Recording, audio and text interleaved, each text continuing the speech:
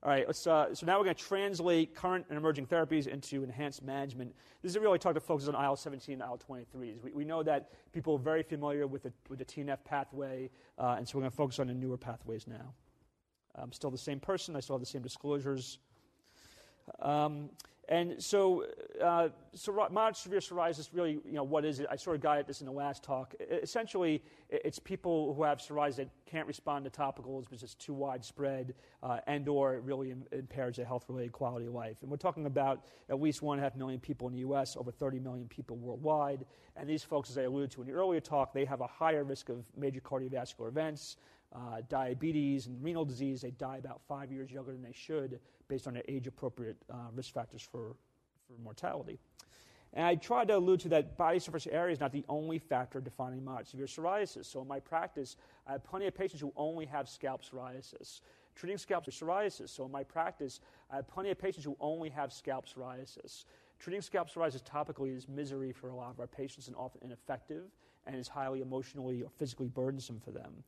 Genital psoriasis, of course, is highly burdensome for patients as well. And I have patients who have this isolated genital psoriasis, only affects their penis, and we still use biologics in that setting. And of course, palmoplantar disease, highly disabling. This is some recent data from my lab. So I mentioned earlier that I do a lot of research in this area, where we want to understand the prevalence of stigmatizing views in our population and what patients experience every day. And so when you survey people using like Amazon Turk, there's this general people out in the population, you ask them about psoriasis, show them some pictures of people with psoriasis, what you find is that nearly 40% said they would not want to shake hands with someone who has psoriasis. That's kind of a devastating finding if you think about that, because this is one of our most basic ways that we interact with each other in social environments. A third, and then when we ask them about endorsing stereotypes, roughly a third think psoriasis is contagious, affects only the skin, and it's not a serious disease. Okay? So you can imagine if you're a person with psoriasis trying to sort of work in society here, your disease is misunderstood, and there's a lack of empathy for patients dealing with this. And despite how tough the disease can be for people, there's still a lot of undertreatment. There's a recent analysis of claims data, so this is probably a best-case scenario. And where they estimated was that about 60% of people with moderate severe psoriasis weren't even treated in a previous year for their disease, 60%. This is an insured population, commercially insured population. Imagine if we're looking at the broader community out there. And those who were treated, about half of them lapsed in their treatment and weren't treated continuously. Well, you get the sense that what we really still have in our population is unfettered, ongoing chronic inflammation of the skin for these patients. Unfettered, ongoing chronic inflammation of the skin for these patients. How many of you here participate in the PQRS or MIPS program? Yeah, we've got some hands. Okay, good. So we have an outcome-based measure we created a couple of years ago for psoriasis. It's the only dermatology outcome measure in MIPS, so we're proud of that. All of our other ones are process ones. And so our targets are having a global assessment less than or equal to 2, which is pretty easy. It's mild disease, not clear, almost clear. Or BSA less than 3%, or PASI less than 3, no one does a PASI, or DLQI less than 5, that means you have mild to minimal impairment in quality of life. And we see in 2015 and 2017, we see an increasing number of people reporting and a decrease in their performance rate. You can just choose just one of these, by the way. So you say, I'm going to choose a global assessment. I'll let you know how many are achieving a global assessment of mild or less. And so roughly 60% performance rate in 2017 of meeting these quality metrics. We have a lot of room for improvement, quality metrics. We have a lot of room for improvement, and we need to figure out ways to translate our improving therapies to leading to better outcomes for our patients. Let's talk a little bit about the pathophysiology of psoriasis. It's a disease of localized and systemic inflammation, epidermal hyperproliferation. I like to explain to patients that in psoriasis it takes about a month for a skin cell to turn over and be born. I'm sorry, in normal skin, it's a month for it to turn over and be born. In psoriasis, it's about a day or two. Okay?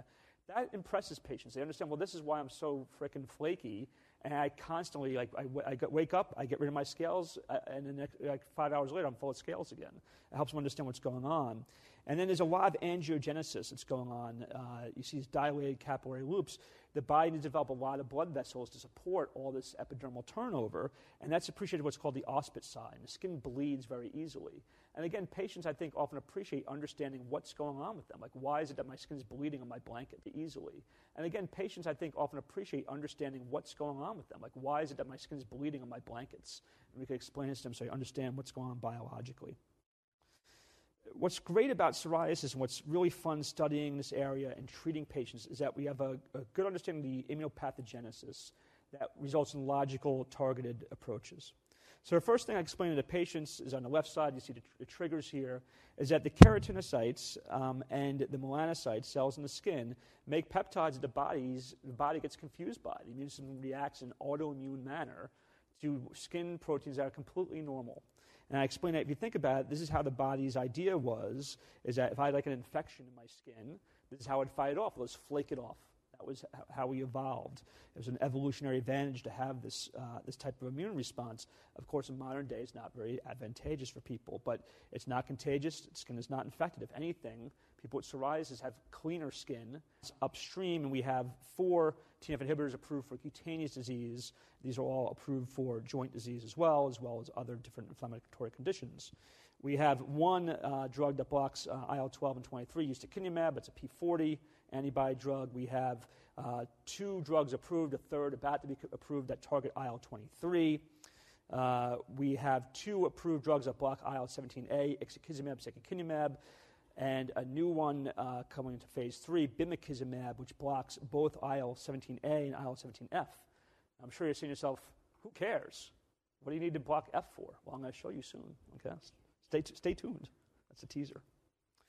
And then, if that wasn't enough for you, we have brodalumab, which actually blocks the receptor itself, the IL-17 receptor itself. So in theory, you're blocking all sorts of subtypes of IL-17 when you use brodalumab. And I think this is a very helpful diagram from my buddy Andy Blauvelt. Andy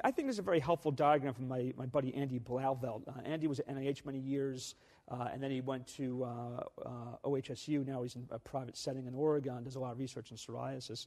And what he's showing you is the different pathways of immunology and what you would predict based on downstream what infections you may be susceptible to. So, if you're looking at, say, a TNF pathway all the way over here, you're blocking all these pathways here, and that leads to susceptibility to all these types of infections, viral, atypical infections, mycobacteria, things of that nature. If you're looking at things that are more in the IL-17 pathway, it's fairly narrow all the way down here, and you're looking at Candida and Staph aureus. Candida clearly has been reproduced in the trials, people more prone to yeast infections. Staph, which of course would be very worrisome, has not been clearly shown to be a risk of these drugs, although we have to keep looking for that. And the IL-12-20 biological therapy. Maybe immunosuppressive is a little bit of a strong word. I probably wouldn't use that with a patient. Immunomodulatory is a better word for patients.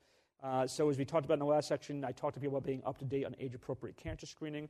And this week I ordered a mammogram for my patient. I mean, she's a young woman. She's 40. She wants to be screened. She's got 2 young kids. She's a busy immigration attorney. So you can imagine how busy she is. She's an immigration attorney. So she's not going to get this done if she has to go to another doctor, get a prescription, and go someplace else. At Penn, she gets a prescription, goes downstairs, gets her mammo done, boom, it's done.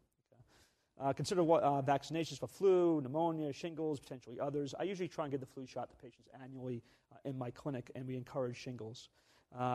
We do TB screening at baseline, and then I repeat it annually if there's risk factors. And I've had to have patients seroconvert over the years and develop active TB, usually with international travel.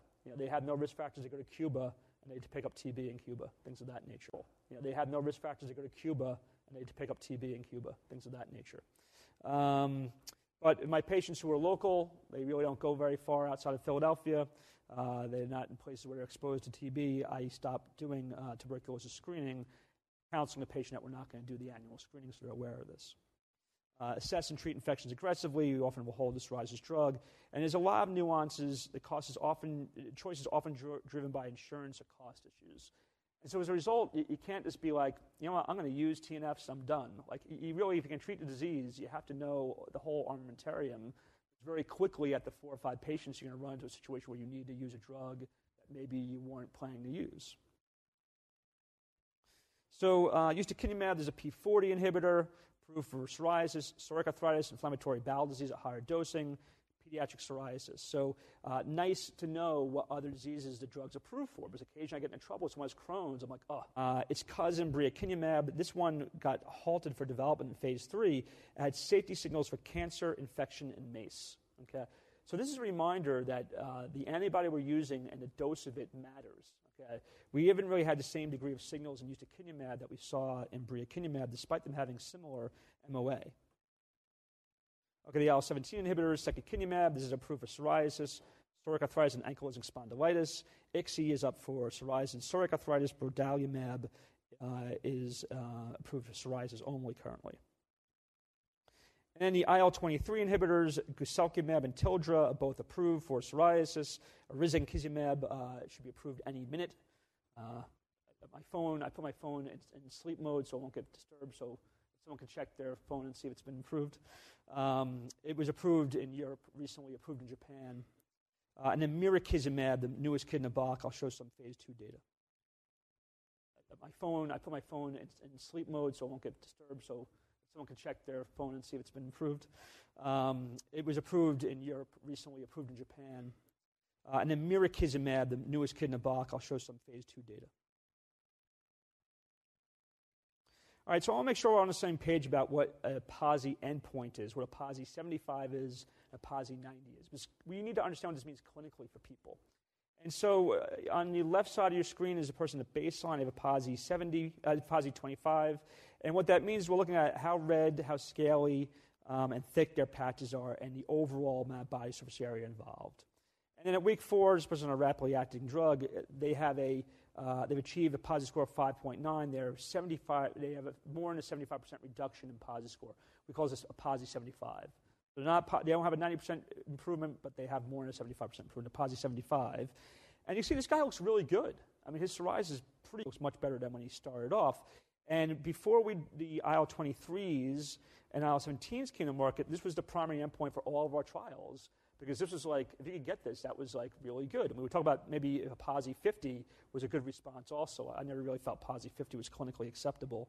But when we had less effective therapies, we were lowering the bar. If you're a rheumatologist, maybe you know the feeling, like you have an ACR 20. Who wants an ACR 20? You know, it's like not a lot of improvement. And a PASI 90 is now he is on the far right of your screen, and you can see he's pretty close to clear. He's clear or almost clear at this point in time.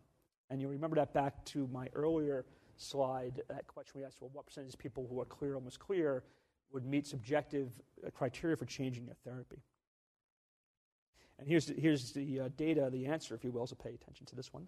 All right, so this is data we did as part of an NIH-funded study looking at the effectiveness of treatments in real-world clinical practice. Consecutive patients at many practices across the country just randomly coming in for their routine follow-up. You look at their skin, you do a PASI, they fill out a survey, and that's how we figure out what's going on. Nearly 20% of patients whose skin was only almost clear had moderate or more impairment in health-related quality of life. This was really surprising to me. Okay, I thought like most of these people were, if they're almost clear, they're happy, I'm not going to do anything differently. But in fact, it's a big difference for patients to be clear.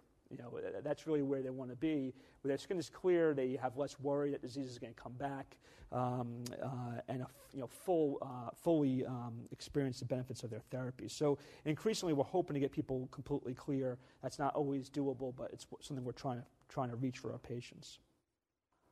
We'll show some data now. So these are some of the phase 3 trials: secukinumab versus ustekinumab, looking at over 1 year time, which is great. At one point in time, at week 12, meaningful. It's not, actually. A year is getting closer. 2 years, 3 years, 4 years, 5 years. It'd be nicer to know long-term how the patients are doing, and we're getting there. And what you should know about the IL-17 is they work really fast. So by week 4, they have about 20 to 30% chance of having a PASI 90. Okay, that's pretty amazing if you think about that. And so when I use IL-17s, I like to bring the patient back early. I have them come in at week 4 because as a clinician, it is extremely gratifying to have a patient who's been living with a disease for 20 years and 4 weeks later their skin is clear. I mean, it's like an amazing thing to behold, and I like to experience that with my patients. In this trial, at 1 year, it continued to have good efficacy, outperforming ustekinumab, although the differences are fairly small. And ustekinumab is a great option. So I wouldn't necessarily say that, because of this, you have to use an IL-17 over ustekinumab. Again, it gets back to patient preferences, comorbidities, things of that nature. All right, ixekizumab versus ustekinumab, same kind of story here. And look, by 4 weeks, nearly 55% of patients have a PASI 75. I mean, it's remarkable. This is brodalumab, and recently a meta-analysis came out suggesting that brodalumab, of all of our drugs, has the most rapid onset of efficacy. It's probably a smidge better than the other IL-17, so I don't think clinically it's a major thing, but certainly IL-17s work quick. If you have a person who comes in and like, Doc, I'm getting married in 3 weeks, what should I do? That's really your choice, is like, get them an IL-17. All right, and here they're showing it again to ustekinumab, and again, rapid onset, high efficacy, beating an excellent drug.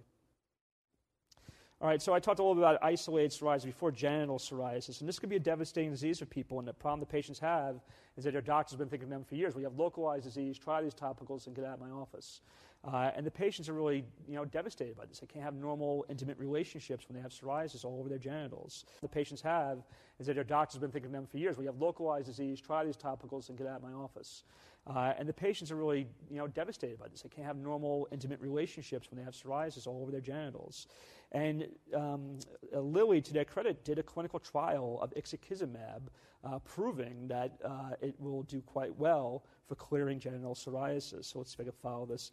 So the filled-in dots are clear, almost clear, and roughly 70% of patients are clear, almost clear, and about 40% of patients are completely clear. So that's pretty remarkable benefit for patients to consider. And I've done this in my practice several times. Personally, I've had more of a mixed bag of effectiveness on this, and I think a lot of that is because a lot of my patients are pre-treated with other things, because we're waiting for this data. They've been on TNFs, they've been on IL-17s, they've been on methotrexate, they've been on all sorts of stuff, and maybe they're getting more and more treatment resistant. All right, so I mentioned, what the F? Why the F on IL-17, right? They have this on a tape delay, Joe, so don't worry. They could beep anything out. They'll take it out. This is unbelievable. So this is phase 2 data, so it's a small sample size. But at week, let's see if I can read this. At week 12, 60% of patients were 100% clear. At week 12, think about it. I mean, that's amazing efficacy. So that gives us some data that blocking IL-17F is important, probably, in addition to blocking IL-17A. Patients are a little more prone to candidal or yeast infections, as we expect, based on the data I showed you earlier, based on MOA. Small trial, I won't get into safety because there's not enough data here to really think about safety. Let's see what we learn in the phase 3 program. All right, guselkumab versus adalimumab. So this is a phase 3 trial, but they actually did this in phase 2, which I think is pretty gutsy. I don't know why you would do it. And again, adalimumab is an excellent drug, and an IL-23 does much better, as you see. And again, looking at 48-week endpoint, you see some efficacy tapering off over time for those red squares. It's adalimumab, with the triangles tend to do better over time with the 23s. And the other thing I'll notice is that you'll see, like at week 12, they still get some extra benefit if you keep on going. The 23s, they work well, they work fairly quickly, but their peak benefit tends to be a little bit later.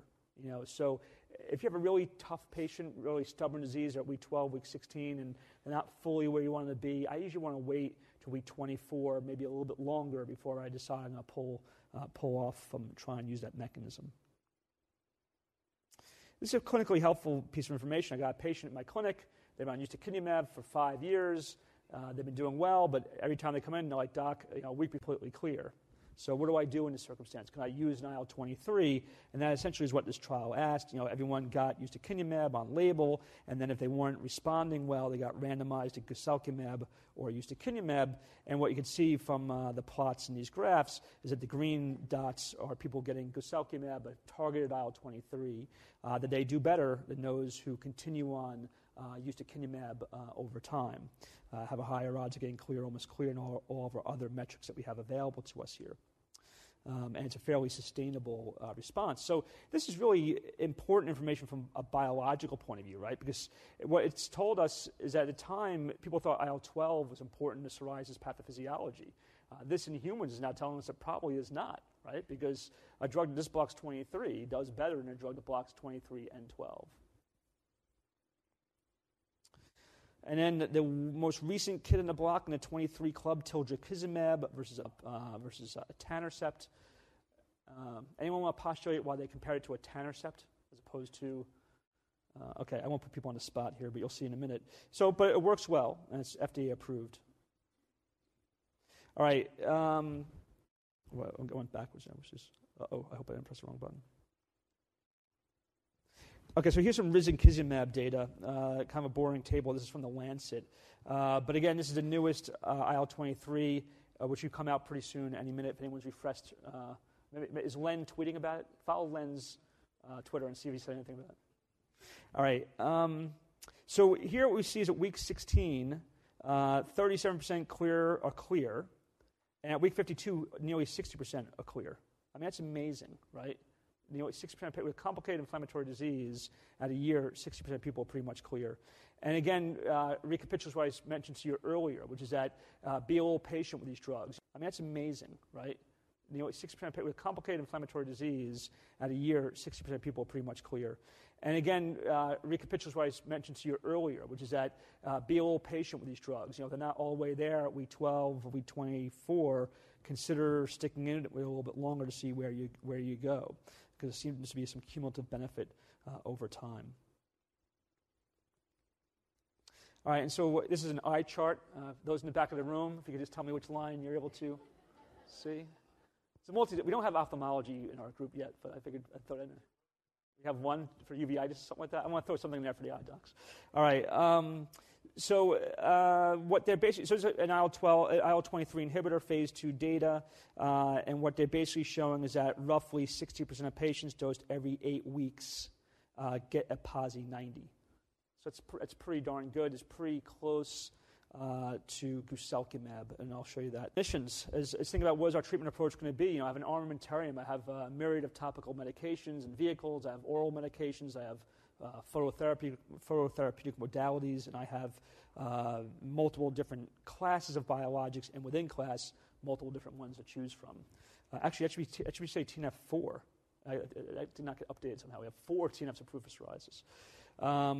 So the way I talk about my patients when I know they need something more in topicals, I explain we have ultraviolet light treatments, we have pills, we have injectable medications. And based on what I already know about the patient, what I understand about their preferences and their comorbidities, I'm already thinking about how I want to steer the conversation to where I think they can be best served. And at the end of that discussion, the question is, well, how do you feel about this discussion? What would you like to do?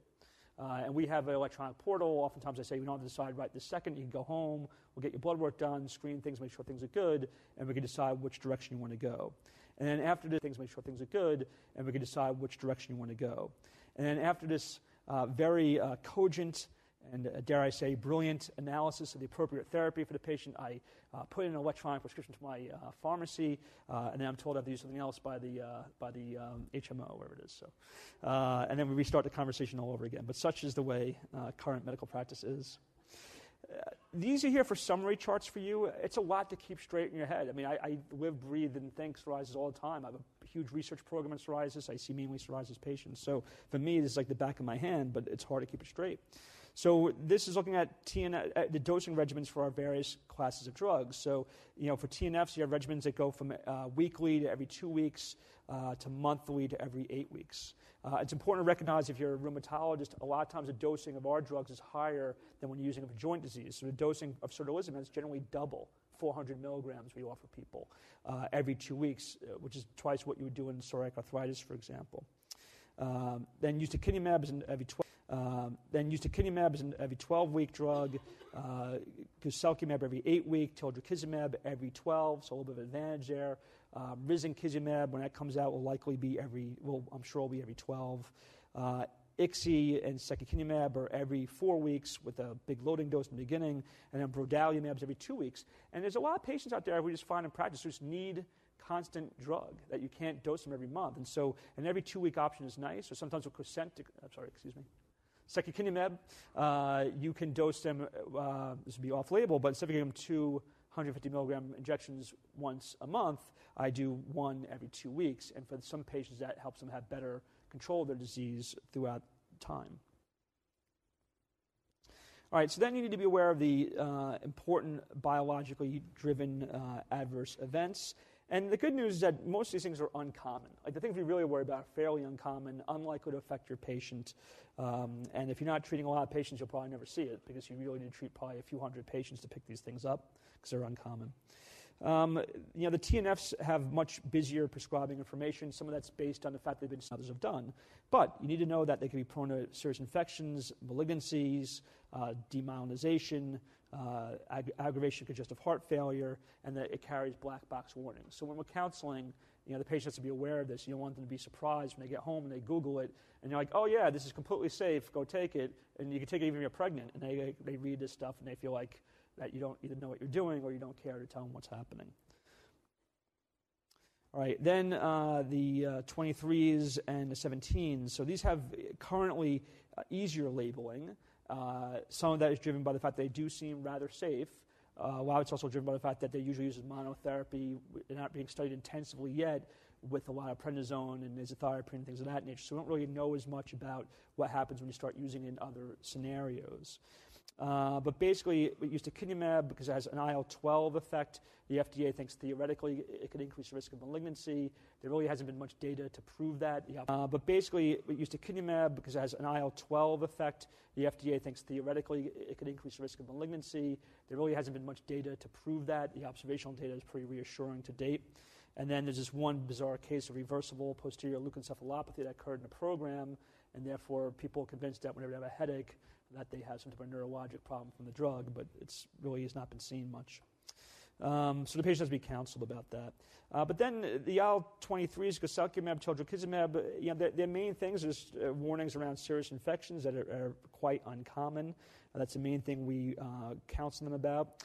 The IL-17s, they need to be counseled about infections, of course. They need to be counseled about yeast infections. And so people who already have, like women who say I have problems with yeast infections regularly, I would steer away from IL-17. There's no need to push that issue if they have other options available to them. But usually it's easily managed. In some cases, people could develop a esophageal candidiasis for that. This is people often misdiagnosed and havoc ensues, right? They're having a heart attack, they have cancer, all these terrible things. They just need a little nystatin switch and swallow, and it goes away, a little diflucan.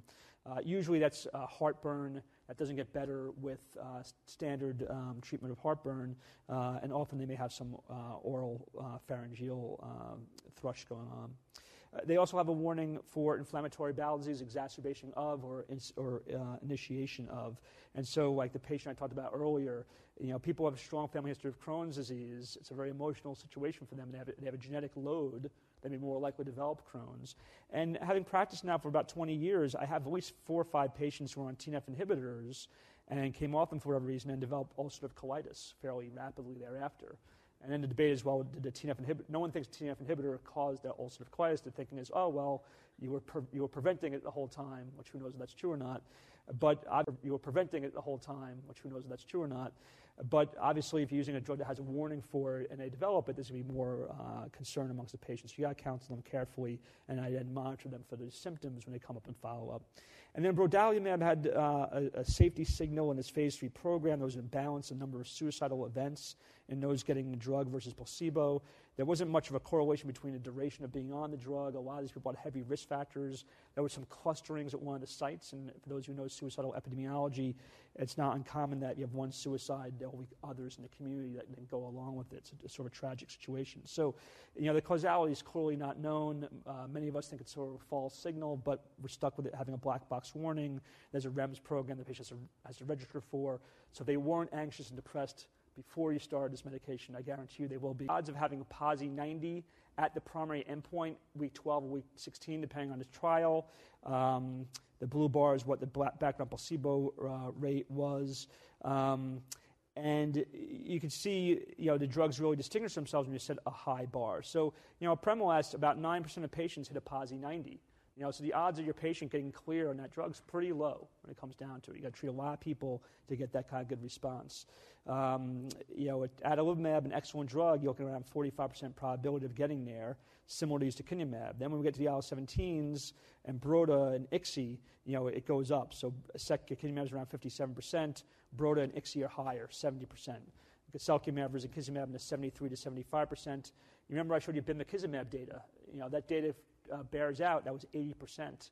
We're clear, 100% clear, right? So, I'm sorry, it's PASI 90. So we may even achieve higher than we currently have. And then Tildra and IL-23, we're clear, 100% clear, right? So, I'm sorry, it's PASI 90. So we may even achieve higher than we currently have. And then Tildra and IL-23, 37% probability of getting PASI 90 at primary endpoint. So it tells you, again, that the antibody you use matters. You can't just say, I'm just going to do a 23, they're all the same. They all have their nuances in terms of dosing frequency and outcome. The other thing I have to be aware of is that in the real world, people tend to not respond as well as we would predict based on clinical trials data. So on the left side of your screen is data from my network. This is now getting older data because we don't have the newer biologics on it. But the histogram shows their odds of being clear, almost clear in the day they showed up in practice on their therapy. The horizontal bar is what they should have been based on the clinical trial data. So you can see for adalimumab, about 65% should have been clear, almost clear, and we're really around 42% or something like that, 48%. And the story is worse if people were obese, multiple biologics in the past, things of that nature. And then the second thing to think about is what we call cumulative drug survival of our therapies. So as a general rule, the biologics tend to lose response over time at different rates. Some of that we think may be related to development of drug-neutralizing antibodies, but a lot of it's probably not that. It's probably other pharmacodynamic processes that we don't fully understand. Now, this is sort of new data that comes out of Denmark. Generally speaking, studies consistently show that ustekinumab does the best for long-term drug survival. These data suggest that secukinumab is not doing as well as we would have predicted, but it's small data. It's only a handful of patients, I think 20 to 40 or something like that. Even looking at naive patients had the same problem. I'll say in my own practice, I've had patients lose response to that therapy over time, but again, they tend to be fairly treatment-resistant people. If you think about biologic, what's going on is I'm starting them off, giving them 300 milligrams weekly for 5 weeks, and then 6 months later, they're coming down to a different steady state. So for some of my patients, secukinumab, they're losing response. I could often regain response by reloading them and then hiding out from the insurance company for a little bit, because that's an expensive way to manage this disease. I'm just going to close with some recommendations from the AAD guidelines, which are coming out now. They're available online, and I was a part of this robust group. And they're really dense. They must be, 1,050 pages. It's even longer. I don't even know. Anyway, so, but I'll have some pearls for you, and as a clinician, it's helpful to know, where is their data that you're going to go to an insurance company and say, well, this is why I'm doing this is why you should cover it, okay? So for etanercept, there's data showing that in adults with moderate severe psoriasis affecting the scalp or nails, it's effective for the scalp and the nails. So someone has nail disease or scalp disease, you can use it as monotherapy. Infliximab, we have data showing you use it as a shorter interval and going up to 10 milligrams per kilogram. That's really helpful because we know there's higher risk of side effects with higher dosing, and so it's nice to know there's data that we recommend 40 mg once a week for better control in some patients. We often have to do that in clinical practice. You now have level A data to justify that. And monotherapy, people with just psoriasis affecting the palms and soles or just affecting the nails. Now, plenty of people who just have isolated nail disease and I have level A data to suggest that I could use this, and I do. And I will say, I did have one primary care doctor once tell the patient, was I crazy to treat her nail disease with a biologic? Now, I don't want to unpack that question, but I will say that from an evidence-based medicine point of view, I was not crazy, right? And her nails cleared to do quite well. All right, then let's talk about the IL-12, 23s, 17s, and 23s. So ustekinumab, we recommend alternative dosages in people if people are less than 100 kilos, we recommend dosing at 90 milligrams if necessary or every 8 weeks, because we know a lot of people need every 8-week dosing. That's what clinical practice has taught us, and trials have backed that up. Secukinumab is recommended level A evidence for people with psoriasis affecting nails or palmoplantar plaque psoriasis. The pustular variant, it seems beneficial, but it didn't really meet its primary endpoint. Palmoplantar pustular disease is very hard to treat. All right, and then guselkumab recommended for monotherapy in people with scalp, nail, plaque-type palmoplantar psoriasis. Okay, so when you get the epic in-basket message from the GP saying, are you nuts? Why are you using a biologic for this person? They only have it in a small amount of body. You're like, I have level A evidence that this is an appropriate thing to do. And it also works for the insurance company sometimes. And then this is meant to be a summary chart. I don't know if any of you watch Plinko from this game called The Price is Right. Bob Barker. Yeah. Bob Barker's the host, right? The way it would work is you would take a chip, you'd put it at the top, it would bounce around, good music, and then it would get to the bottom. I'm going to get myself in trouble. They're going to turn off my microphone in a second. All right, it would get to the bottom, and then either you've got nothing or you want a jackpot, good things happen. And that often is how it feels in clinical practice. We don't have personalized medicine to the extent that we could say, this is your genetic phenotype, this is the drug you should use. And so to me, I think about their comorbidities, their preferences, and that's how I try and target which therapy I'm going to use. So, the patient is on the nervous side, they want long-term data. TNFs, we have more than 20 years experience. I mean, I have some patients on TNF inhibitors from the original trials back in the late 90s. Psoriatic arthritis, according to the ACR guidelines, they view TNFs as a gold standard. I personally believe that IL-17s are probably a very good option for these people as well. The IL-12, 23s are approved but not generally figured to be as beneficial, and we'll see what happens with the 23s. They have Crohn's disease or fear of Crohn's disease. Well, we have adalimumab, certolizumab, and infliximab, all options for these people as well. The IL-12, 23s are approved but not generally figured to be as beneficial, and we'll see what happens with the 23s. They have Crohn's disease or fear of Crohn's disease. Well, we have adalimumab, certolizumab, and infliximab, all approved for skin and bowel disease, as is ustekinumab at higher dosing. And there's a warning for IL-17. Len talked a little about issues of cardiovascular risk in people, and we know there's lots of observational data that TNF inhibitors seem to lower the risk of cardiovascular events over time. If you like this talk, stay till Sunday. I'm going to really dissect that data in great detail about whether or not we think that's a causal effect or not. But we don't have that data for the other drugs. It's emerging. They have a background of congestive heart failure. We usually stick away from the TNFs. They have multiple sclerosis, and again, you got to ask specifically. So, I'd say, ever had any medical problems? No. Ever had multiple sclerosis? No. Ever had demyelinization or Guillain-Barré? No. Ever had optic neuritis? Program going forward there with a more avid antibody. The 12-23s had no effect, no harm, no benefit in trials. Ease of administration, you're really in the 12, 23, or 23 range there. If they're obese, you want higher efficacy drugs. If you need rapid onset, you're looking at IL-17s. If you're looking to win the game over the long haul, you're a marathon runner as a clinician, probably the 23 pathway. So much. I'm all over time, so I won't take questions, but I'll be around throughout the weekend. And welcome to the IIS. Welcome back for those who have been here before. And I hope you